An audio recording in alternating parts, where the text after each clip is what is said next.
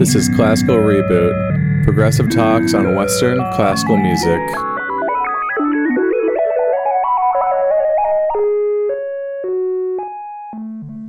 Hello and welcome to Classical Reboot. I'm Austin.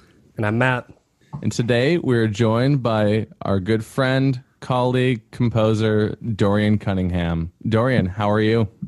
I'm doing fantastic. I'm out here in sunny San Francisco, California, just living it up. Yeah. Yeah, I can't say the same for me or Matt here in Chicago, but have you heard of the colossal shitload of snow that we've been getting this year?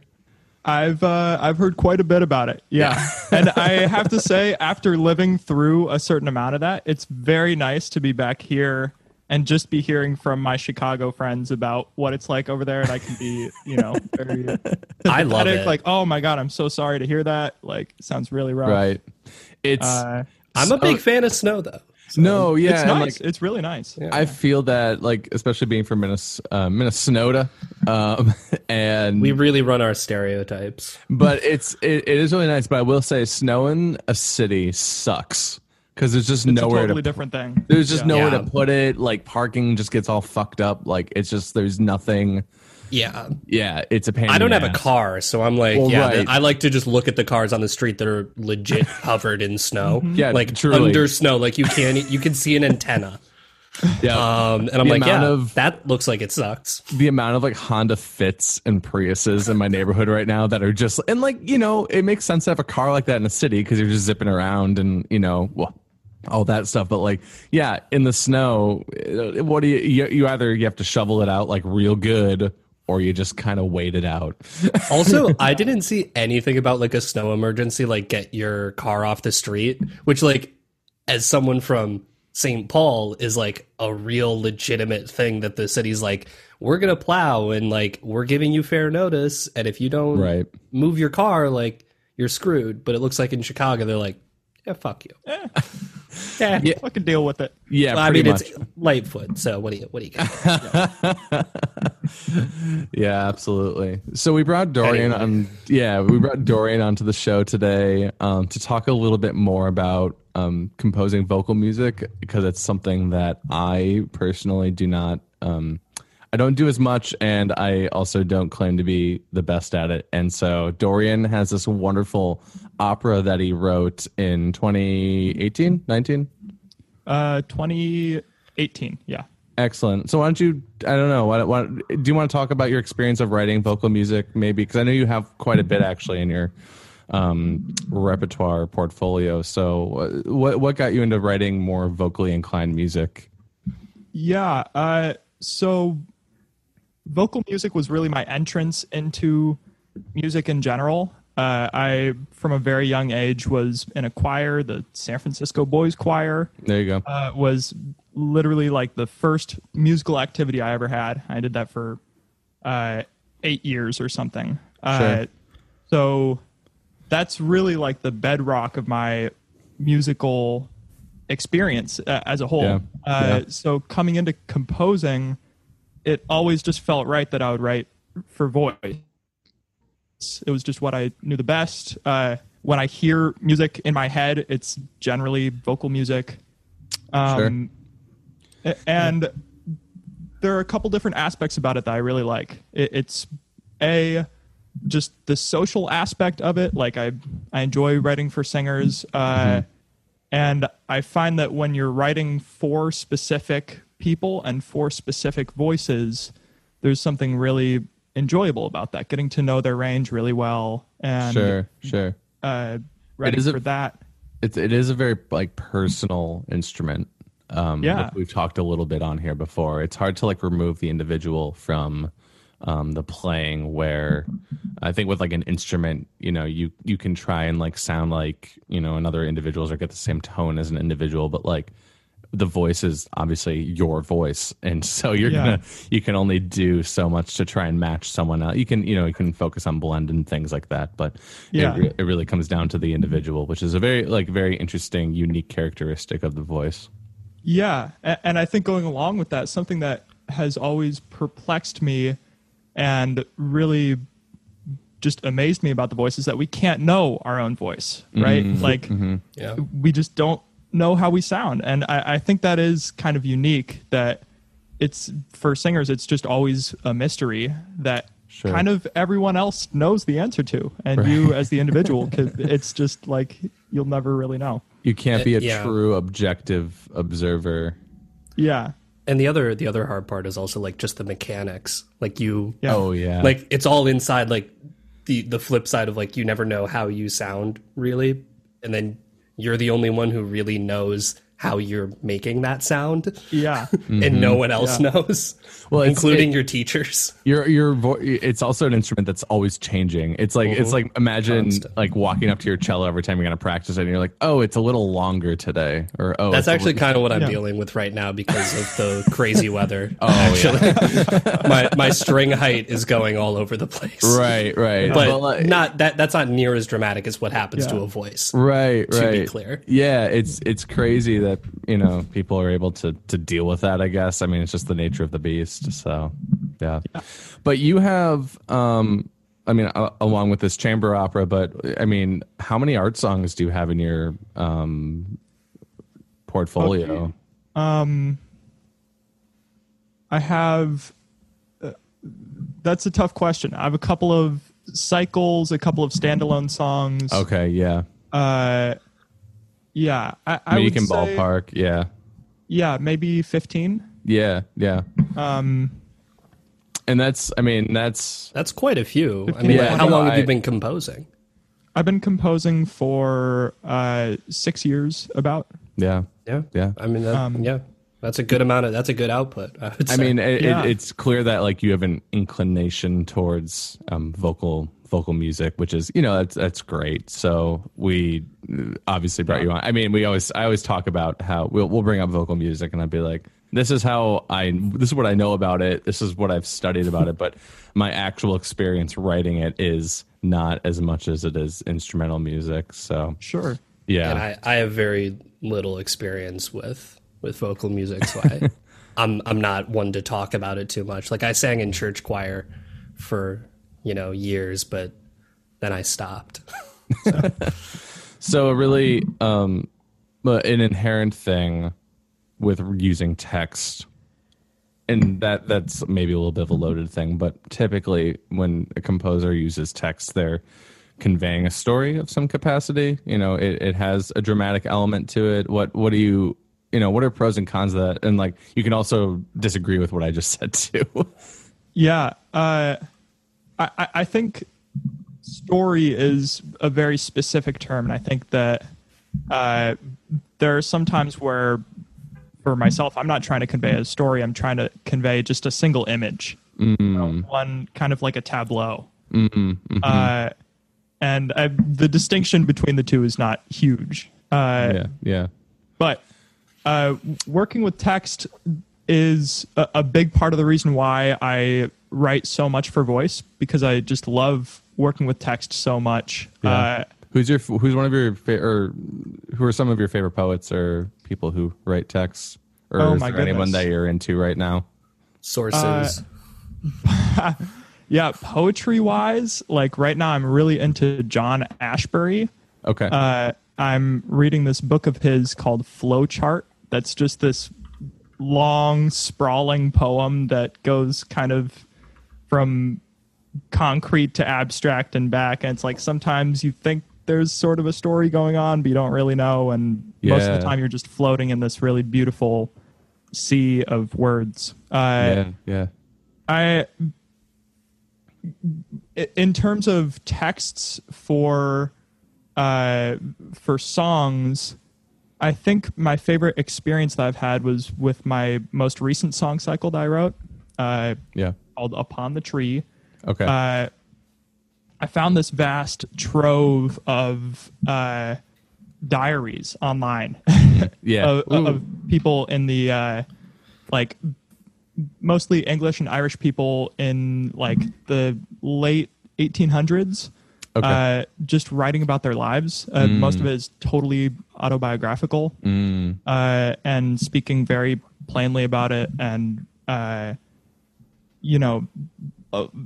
being totally emotionally clear, like this is what happened and this is how I felt about it, and telling these just like heart-wrenching or really uplifting or whatever stories. I think I really fall in love with texts like that easily, where I feel like this is someone just telling me their experience straight up, and I can understand it. I can really connect with it. That was something that amazed me about those texts, is like they're so old, they're over 100 years old. But every single one of those stories felt so real. It's like, oh, I know exactly what this is about. I can totally relate to it. So it's something like that. Are you thinking more like in the story vein, or are you kind of thinking more in the tableau kind of idea that you were talking about earlier? Those are pretty much all stories. Yeah. It was really tough choosing the text for that song cycle, because the online trove that I found is so large, and there were so many different things that I really wanted to use, and I ended up using all really narrative pieces. And I do think some of them go kind of in between, where there is kind of a narrative, but the dramatic high point of that narrative is a tableau. It's really one image that's important, and everything else is kind of leading up to it, or creating the background for it somehow. Yeah, I think that, modern art song is really pushing the boundaries of like it just being like subjective, music with a text, or maybe not objective music with text, versus an actual staged piece of dramatic music. And I'm seeing a lot of art songs that are kind of pushing those boundaries. I don't know if you remember, I can't remember her name, but she did the Winterreise thing with that one composer that came to see CPA. I'm really nailing the names here. But that incredible recall there, Austin. No, but they did, it was this wonderful mezzo, and she did Winterreise actually in the original key, just like obviously not in the same range, but and then there were electronic music components to it, and they also had like some visuals going on. And to me, that's, things like that and that nature, it's like, yes, you have this art song. In fact, you have this very old, no, not very old, you have this older late romantic art song that's pretty well known within the community. And now you're starting to implement dramatic elements to it, and that talk about one that's pretty easy to do, because it's a journey of a piece, with all the movements in it. You really get the picture of what this guy's going through and things like that. But such as with a lot of Schumann. Which one did that one? Can't remember. I always mix it up. Schubert, right? Schubert. I was right. Leaning towards Schubert. I think that's right. Let's just say that's correct. Yeah, that's right. Do you guys mind if I say Schumann really quick, and then if I was wrong, you can go back and kind of we can edit it out. Yeah. We'll make you look right. I appreciate it. Yeah, we're the ones who will look wrong. Don't worry. Atlas Arts Media is a Chicago-based production company that focuses on video and audio for live acoustic music. If you are a Chicago-based musician that needs live recordings of works or songs, Atlas Arts Media can provide you a professional-level product at an affordable rate for you to truly showcase your talent. Let Atlas Arts elevate your artistry today by contacting them via email at atlasarts.media@gmail.com and find more details at atlasarts.media. You can also follow them on Instagram and Facebook for more examples of their work. Cheers!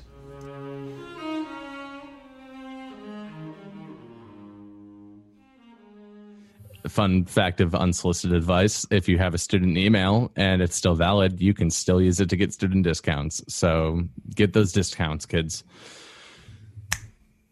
And stay in school, I guess maybe. Yeah. To an extent. School discounts. It's a balancing act. Yeah. Thousands of dollars, some discounts. All right, so we're back with Dorian, and Yeah, let's so many questions about your opera, actually, because can I ask a little bit of a question though? Yeah, let's have you kick it off. So we were talking about text, and we were talking about text and art song. But then how does that shift when you start looking at opera? Because you're talking about the tableau story thing, and I feel like in opera there's a shift there because it's typically usually more of a story, and definitely in what you were going for in this opera is telling a story. But how does that choosing the text, setting the text, change it? Yeah.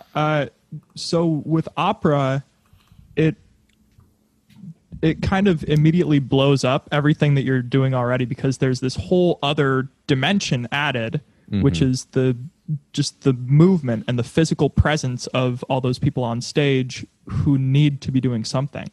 Yeah. And so it changes your considerations for how someone can sing, you know, like you are just thinking about what someone is going to be doing physically in the scene, and you're thinking, oh, okay, so it makes sense for them to sing like this, or, you know, how they don't want to be like running and singing really quietly, you know, because it's just not going to come through. And it's like if they're moving like that, then they can't do that kind of singing. There's a lot of like practical issues that you might not think of as a composer. Yeah, absolutely. And that being said, this is kind of going back to something I was going to say earlier about just writing with text in general, is that you really have the opportunity to make the sum of the parts greater. Wait a minute. Can you guys help me out with this? The whole greater than the sum of the parts? Yeah, you're right. Okay, yeah. There you go. Yep. You can make the whole, so the movements of the people on stage and the text and the music can all work together and really strengthen each other and make everything more powerful. Right. They can also detract from each other. Yeah. And you can end up in a situation where you accidentally put too much into one element, and all of a sudden something else that may be really important just doesn't come through because it's covered up by this really intense action that is eye-catching. Ever intentionally done something in maybe this might be getting into too much detail, but I could see where like that could be a very like intentional thing to do, where it's like you want, you know, too much stuff going on, or I wonder if it could go both ways, basically, is kind of my but maybe not, because like you said, if it's just detracting from it, then like you're just detracting from it. You're not really like intentionally detracting from. I don't know. It's kind of a weird question. It is tough. I think the only time that I've tried to like manipulate the audience's attention and steer them away from something that was actually really important was doing my brass quintet in G, the performance art piece that you participated in.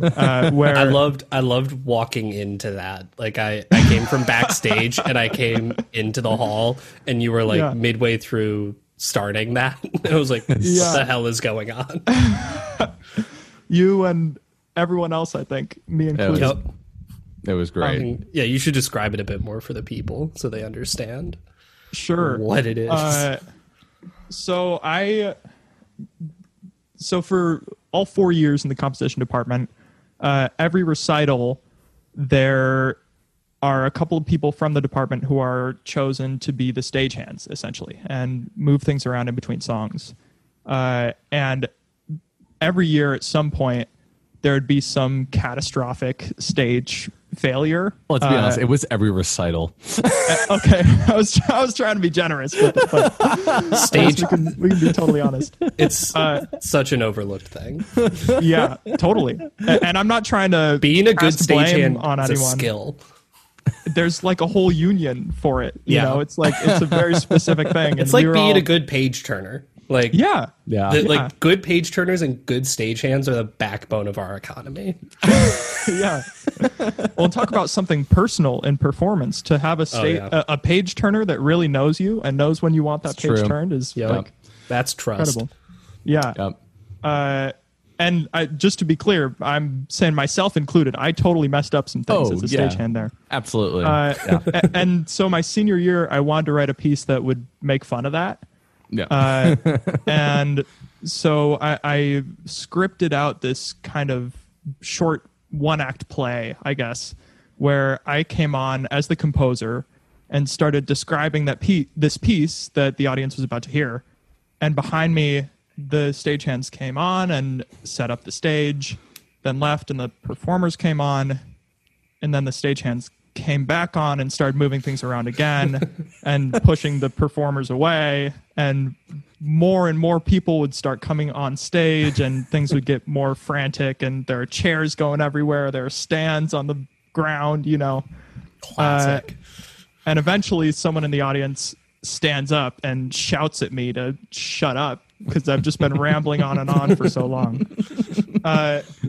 It was a really fun piece, but that, I believe, was the only time where I was intentionally trying to subvert the attention of the audience. Because and maybe that's kind of what the word I was looking for is like subverting expectation of, and would that be a way to do that? And certainly. Maybe, I mean, it could be. I think it can be, but also, I mean, like when you talk about like so much going on that, right. Like when you talk about that, my mind immediately goes to like late Strauss. Because like there's so much going on in those tone poems that like sometimes you're just like, I did not realize that there was a whole melody happening in the lower strings. Like for like three listens of this piece. You just don't hear it. And I think like Strauss is intentionally like subverting that in there, but also like the audience doesn't notice. I mean, late romantic. Late romantic composers were just kind of going wild with orchestration anyways in general. Yeah, so. but and like, I mean, yeah, I think there's something to be said for intentionally doing it, but there is also something to be said for the audience's ability to actually perceive it. Right. Yeah. Which is not something you can count on. Yeah. Which isn't like a bad thing or like a thing against the audience. It's just like you can't notice everything. Yeah, exactly. It's such a time commitment to be like, you actually can't listen to this piece just once. You have to come back and come back again. And yeah. So before we go into more details about your opera, because I want to talk about specifics with that. I just working with text again is just something I don't do. What do you find to be limiting? What do you find to be liberating? Like what elements of it do you find like contribute to either of those, or like do you find it constricting sometimes, or do you find it like more freeing? I would say both, and this is good because this gets kind of to my core composition ideology. Sure, is that I actually find freedom in constrictions. This is not an original idea at all, but I think it might have been Stravinsky that kind of. I mean, I'm sure he's not the first one, but he's like the guy that everyone thinks of who it's like there's this constraints. quote where he's like, there's nothing more intimidating than like a blank piece of sheet music or something like that. Yeah. And I think it's so true. And working with text, you don't have to worry about that because you have so much covered already. And when I'm working with text, I try to write to the text as much as I can.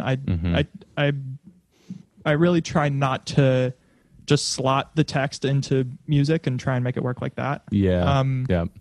So in that way, when I'm starting out with the text, I have like elements of the rhythm already figured out. I have some timbre things already figured out. And in a way, that's kind of a constraint because there are some things that you just can't do because it will mess with the text too much or it'll make it unclear or something. But I see it more as kind of just ignition, you know, that you have this inspiration already and you're just working on top of that and it's pushing you. It's pushing you somewhere. Totally. It could be a great impetus for musical ideas.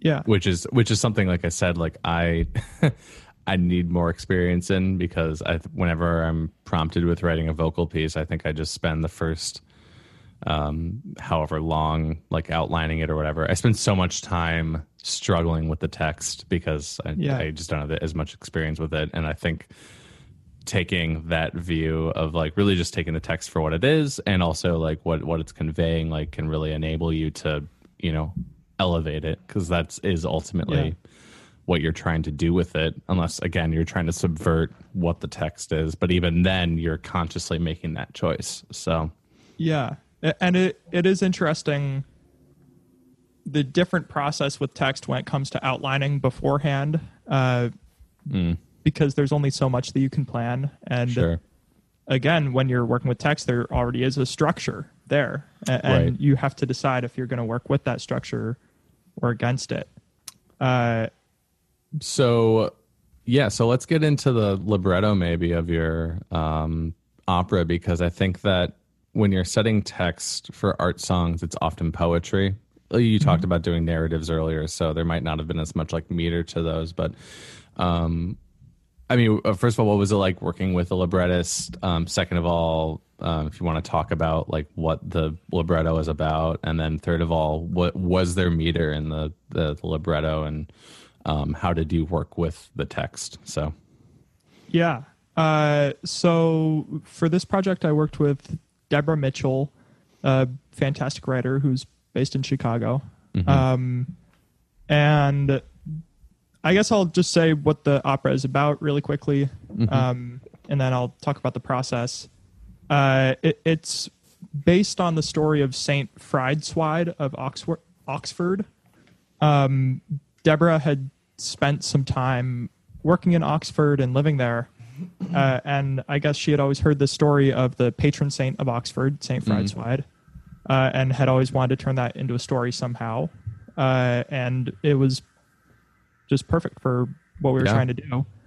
So we went with it. The story is essentially that there's this young kind of wealthy girl, Frideswide, who was not interested in her sort of bourgeoisie upbringing.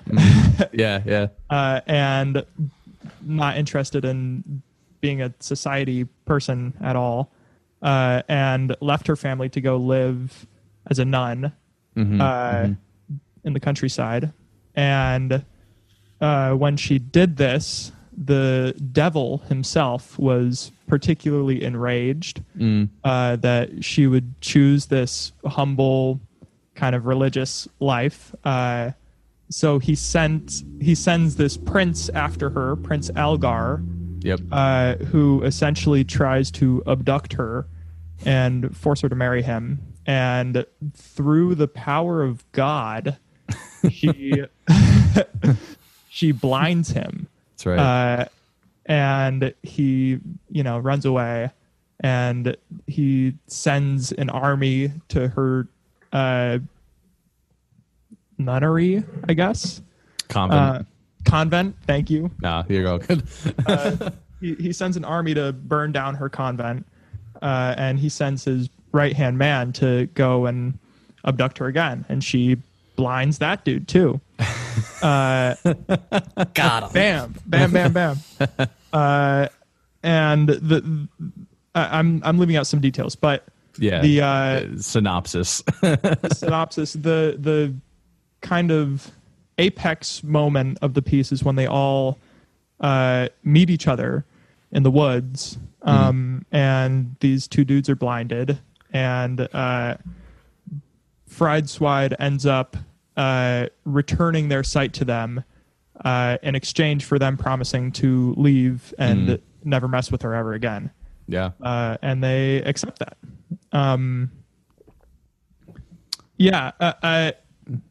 So the text was based on this story. How was it all originally written then? Yeah, like it was rewritten. It was rewritten, and we did actually change some key details from the original story. Okay, that would not have worked well. I think, on stage. So it was adapted for sure, and pretty much all Deborah.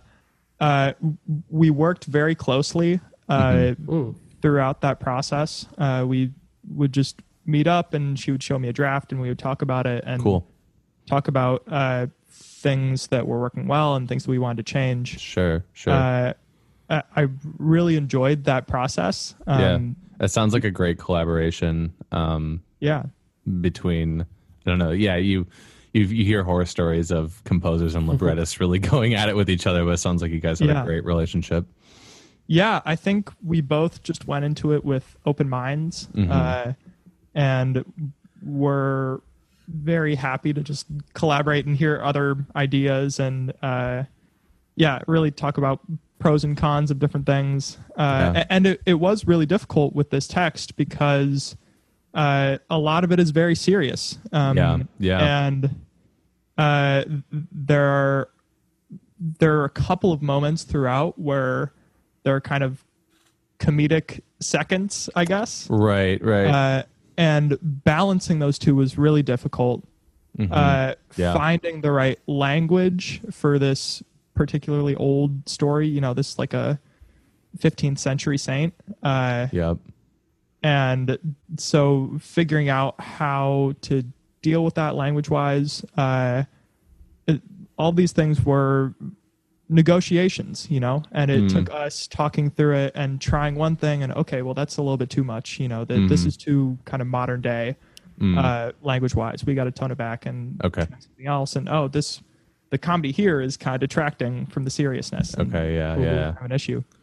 So a lot of just back and forth. Matt. Oh no, I so you brought up something that I think is really interesting, in particular about what you and Deborah managed to do is that balance between comedy and drama, especially because there is not too far in. I mean, there's that beer aria that is like just like 2 minutes of like just comedy. Like it's a highly comedic aria, and it's kind of surrounded by very dramatic elements. And the context of it makes it very different than like if you were just to have that as a standalone aria versus like where it exists and why it exists within the opera. And so I guess just to give some context for listeners about that, the Prince Algar, who was sent after Frideswide, he has this aria where he's singing about just how much he loves beer and drinking in general and partying and being a fun guy. And we're writing this around the time of the confirmation of Brett Kavanaugh to the Supreme Court. And that was a pretty direct reference. And I think that was a big part of the inspiration for the whole piece, was just thinking about women's agency and the right to choose and, confronting these horrible men who are attacking women and trying to take away their agency. How did you, let's get more into that. How did you approach that compositionally? How did you want to convey that on stage? How did you want to convey that musically? And then how do you think it was conveyed on stage, or what was your process for that? There are a lot of things to consider musically. It's a very it's a large question. It's a tough question, and there are times where I even wondered if I was the right person to write this opera,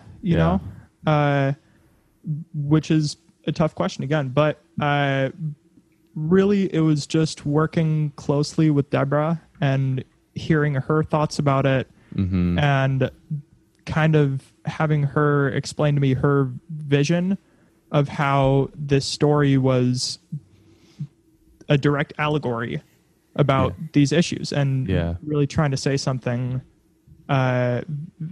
making a strong statement from both of us about how we feel about, how much agency women should have. Right. And I mean, it's a beautiful work, Dorian. It really is. Your harmonic language and the melodies and everything in it is just it's a class act. Thank you. And I found, just the harmonic development throughout it really reflects that idea of you have these really tender moments with the sisters at the convent, really caring for each other and speaking, and then you have these really visceral, intense moments where Frideswide is standing up for herself and saying, "No, I don't want to do this," and the music really reflects this, the drama and the seriousness of this of these issues. Thank you. Yeah, thank you very much.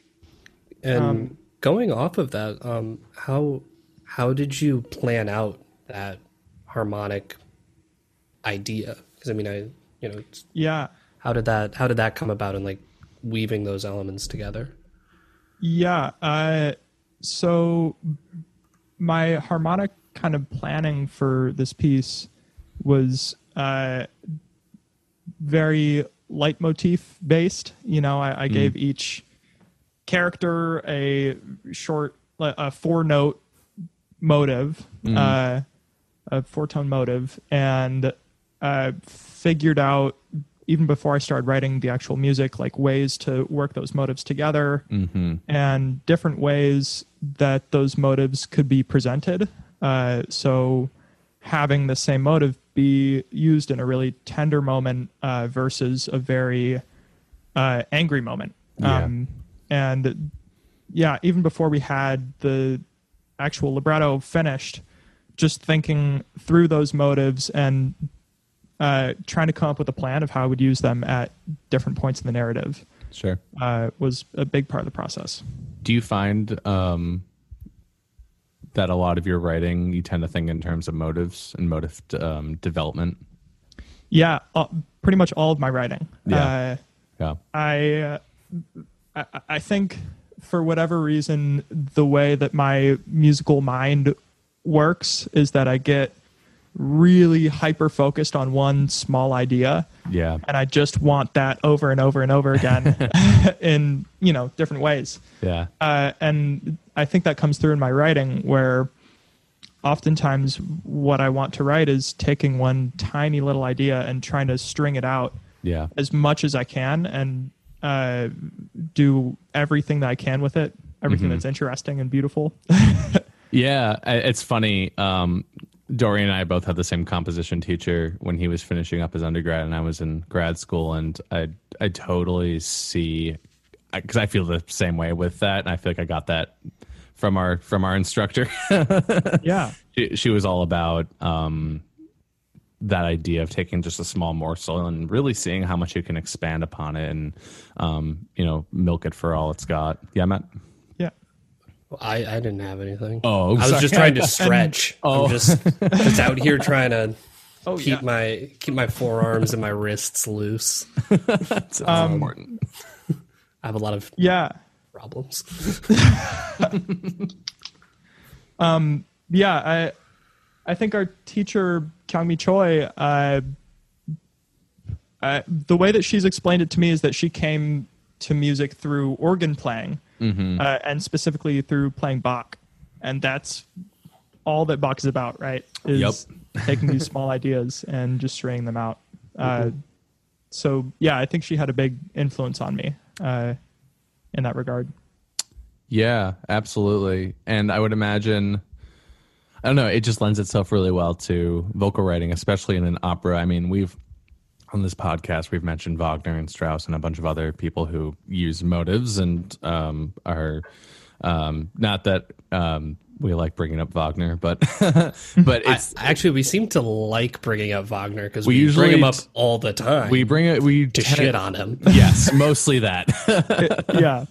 But it's very much still stemmed in that late romantic idea of leitmotif and how that moves the story along. And I mean, I think it's less apparent throughout your opera, but I think the listeners are realizing it without realizing it, and you did a great job of masking a lot of these motives and moods and all these things, and they're not really like oh, there's that motive, you're more involved with the mood of the scene than you are, and you did a great job of like everything, the music, the text, the staging, all of that stuff. Maybe we can talk about the staging process too a little bit. Yeah.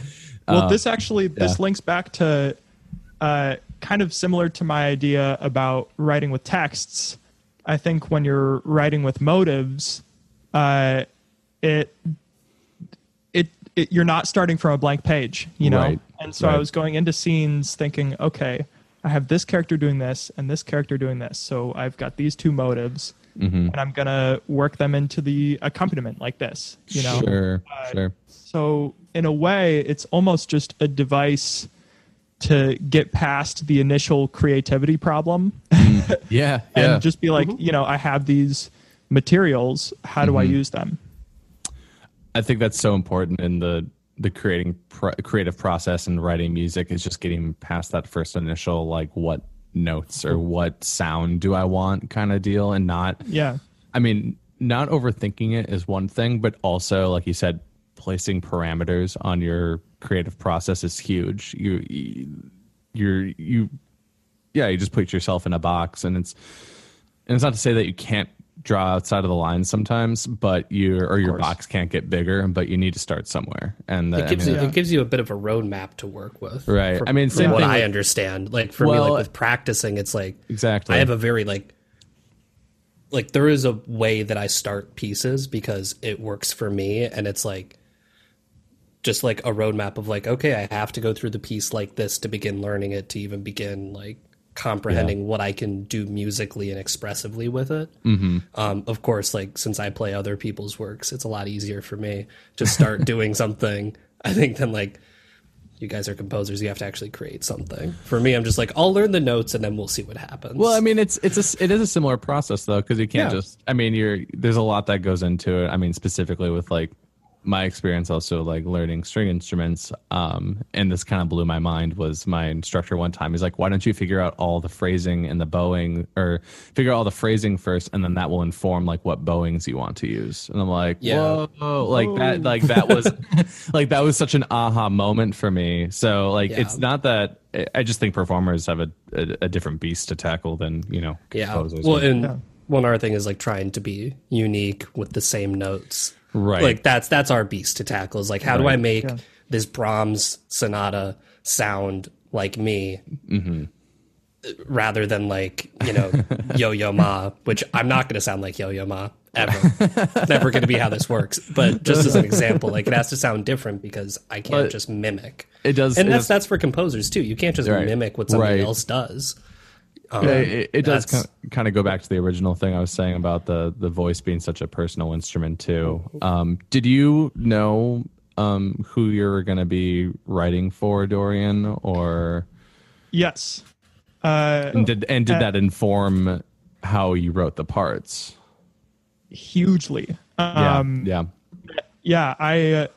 I spent a while just sitting in on each of the performers' voice lessons. Oh, wow. And just getting to know their range really well. Yeah. And this is the first time that I did that specifically, because I didn't know most of them already, and I hadn't heard a lot of their voices all that much. Sure. And it's something that I would do differently if I were to go back now, because thinking back, the pressure that I probably put on those poor singers by like sitting in on their lessons and taking notes, you know, and like, they just flipped up into that range. Let me write that down.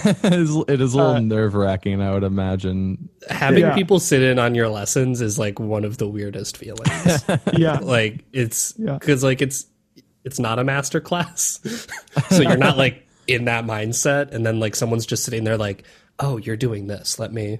Like I've had like personally, I've been the person being observed. I'm like, this is, you get over it, but it's like, it's a weird. It's not great. I can see where they might have felt a little under pressure. Yeah, and I was taking like copious notes. I wanted every bit of information that I wanted. And I think I could tell after a while that they're like, what is he writing? You know, right. But like, I bet they were kind of thankful for that in the long run, because I bet you were able to write very personal parts for each individual performer, and hopefully, I mean, you were able to write for their voice which made it easier for them to perform. Hopefully, you know.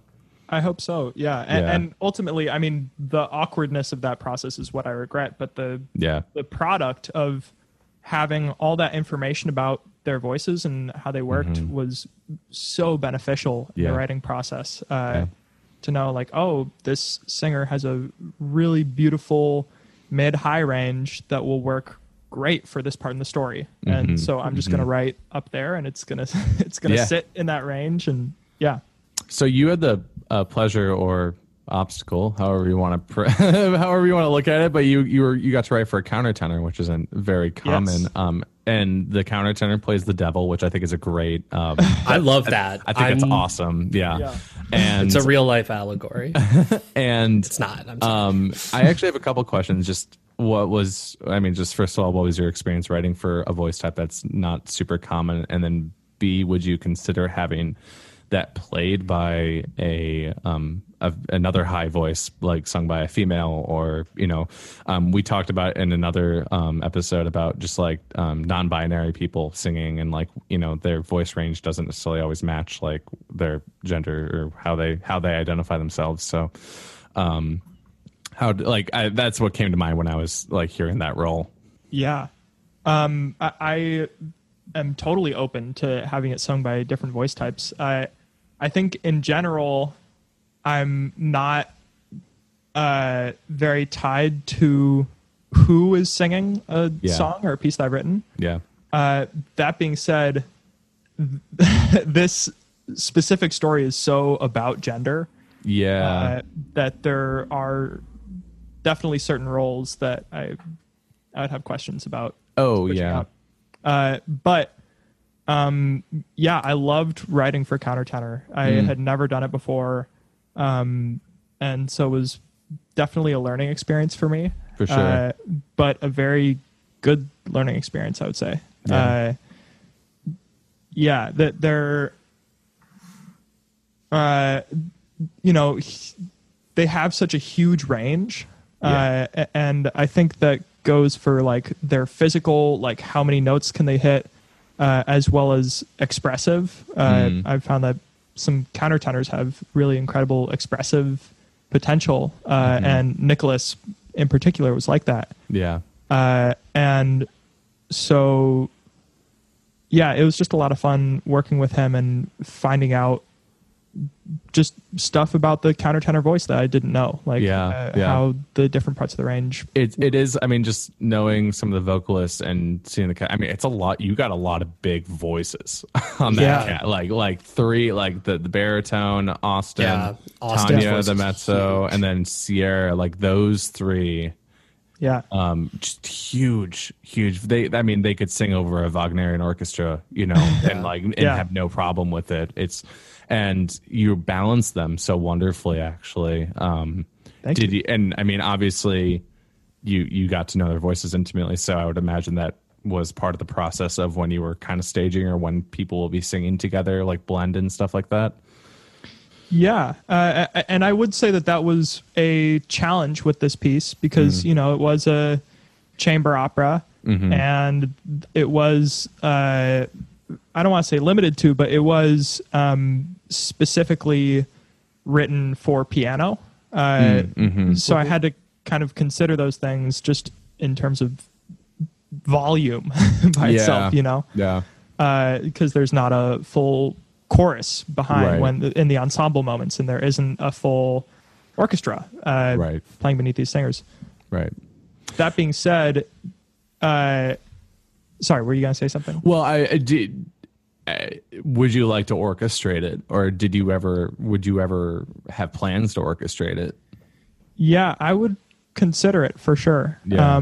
I have trouble sometimes going back to old pieces. I think. Yeah. I feel that. Just time wise, it's like I want to be doing something new. I want to be going on to the next thing. But I think that this piece in particular, I tried to write it as piano specific as I could. Yeah.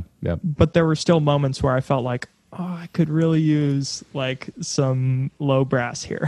Right. I mean, knowing the piece, I mean, this will become a staple in your portfolio. I'll tell you that. So I think it's definitely something that,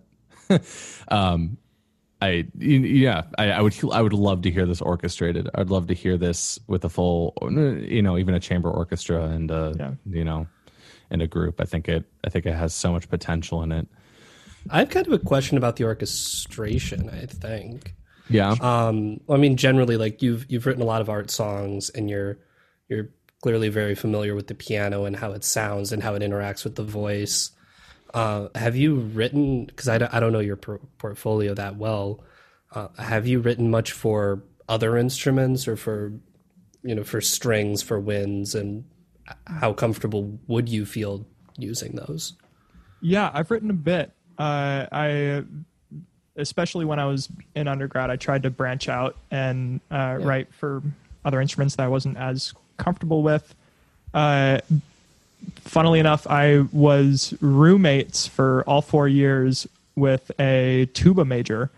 And so I ended up writing a bunch of solo tuba works. We should get Bradley on. We should get you and Bradley on this pod. That'd be hilarious. Actually, that'd be so funny. Actually, yeah, let's do it. Yeah. Well, and he actually commissioned me recently to write a piece for him. What? Nice. Metamorphosis of Genes. There you go. If I have money, I'm going to commission we you. would love to talk about that, I'm sure. Yeah, absolutely. But and in terms of like orchestrating under voice, thinking about it, I'm pretty sure that there is only one song of mine that I've written that is not just piano and voice. It gets really crazy with the orchestration because it's piano, clarinet, and voice. So there's really a lot going on there. Yeah. There's actually didn't one of the Schubert or the Schumann, like, didn't one of them write a piece with that kind of? I feel like that there's a relatively famous art song out there that it uses that instrumentation. It's neither here nor there. So. But yeah. I don't know art songs that well, so sure. The process is a little bit different. Writing for, of course. Instrumental versus vocal music, and I really like them both for different reasons. Well, they're just very different. And I think that if you're someone who writes primarily instrumental music, going into, there's so many examples of people who write, like, you take Beethoven's, what was this one opera he wrote? Fidelio. It's not great vocal writing. Like, even his Ninth Symphony, like that fourth movement is horrible vocal writing. Right, exactly. It's physically painful to say. No, it's not. There are people who write primarily instrumental music, and then there's people who write primarily vocal music, and then you get people who are just good at both. And I mean, I think you're actually one of those individuals, Dorian. But Thank you. I think it's just important to keep in mind, like. We call this the end of this podcast the unsolicited advice segment, where we, for those, like, we'll just say for those who are listening, no, but like if you primarily write one or the other, it's you can't treat it like that when you're going into writing the other, if that makes sense. And I think that's something you do very well, Dorian. It's very clear that you have a good grasp on both, but also. It's just you see it all over the place. People who primarily write instrumental music who then write vocal music, and you're like, yeah, this is clearly not what you usually do. The thing for me that I had to learn going through undergrad was not writing for something with a different instrument. Because when I came in, my process was very piano based. So I would figure out something that I could play on the piano and I'd be like, all right, this is how, all right, violin, go for it. Play the Chopin approach, I see. Yeah, exactly.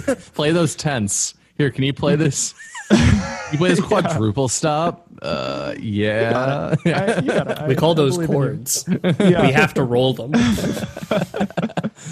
I think every young composer kind of goes through that phase where you have to what's the word I'm looking for? Actively move yourself away from the piano when you're writing. Yeah, and really learn how to just envision something and really be embodying the instrument that you're writing for, and then kind of analyze it. And yeah, totally, absolutely.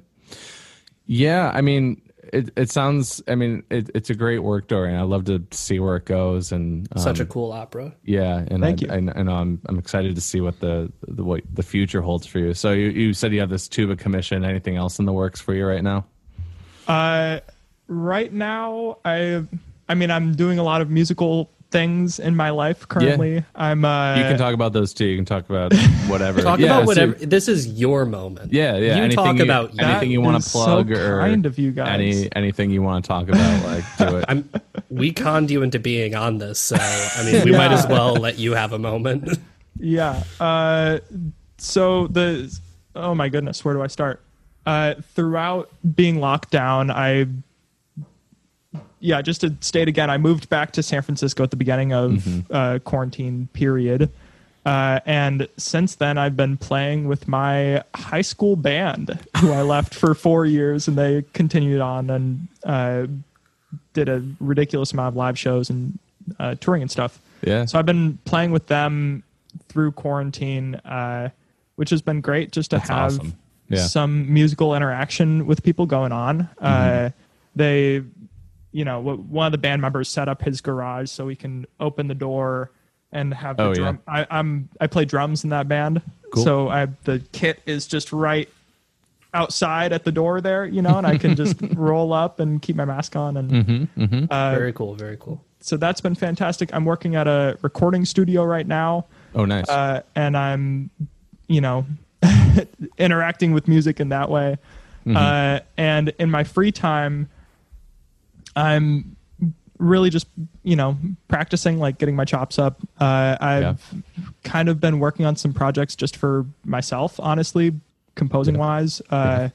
It's been difficult for me to write for potential things that are going to happen once this is all over, because it feels, it feels eternal right now. It feels eternal right now. So I think I've kind of decided just to stick with writing for myself, kind of going back to that idea of texts. I've been looking for unusual texts. And so like right now I'm working on a song cycle where each text is from a different advertisement on Craigslist. I was inspired because I was spending a long time looking at bikes on Craigslist. And there's you see the wildest shit on there, man. It's really intense. It's a crazy site. And there's this one bike seller specifically in Sacramento who, for each bike that he posts on Craigslist, he writes this long, crazy poem about it. And it doesn't specs or anything. It's just like expounding on the beauty of these handlebars. Yes. Oh my god, that's amazing. Just an ode to the bike. I love Seriously, it. Yeah. Did you meet this individual? No, I didn't. I texted him and asked him, please, can I use some of these texts? And he sent me a very cryptic response. That was just like, yeah, sure. I pull it up, but that was months ago. Okay, that's fine. That's hilarious, though. Yeah, it was so kind of spot on for the tone that I had gotten to know of him through reading all these poems. You're like, yeah, everything here is checking out. Like this all adds up to who you are. This individual is nothing if not consistent. So that's kind of what I've been working on recently. My Craigslist songs. That sounds. I'm actually excited. I'm stoked to hear that. It reminds me Awesome. of a friend of mine who used Tinder profiles that she came across Yeah. as text. She did like a cabaret style kind of thing, like William Bolcom's cabaret songs or whatever, where like they're just like 1 minute snippets. But yeah, that sounds so funny. Yeah. Yeah, man. Very, very cool. Well, it's been great having you, Dorian. I'm glad you're doing well, and just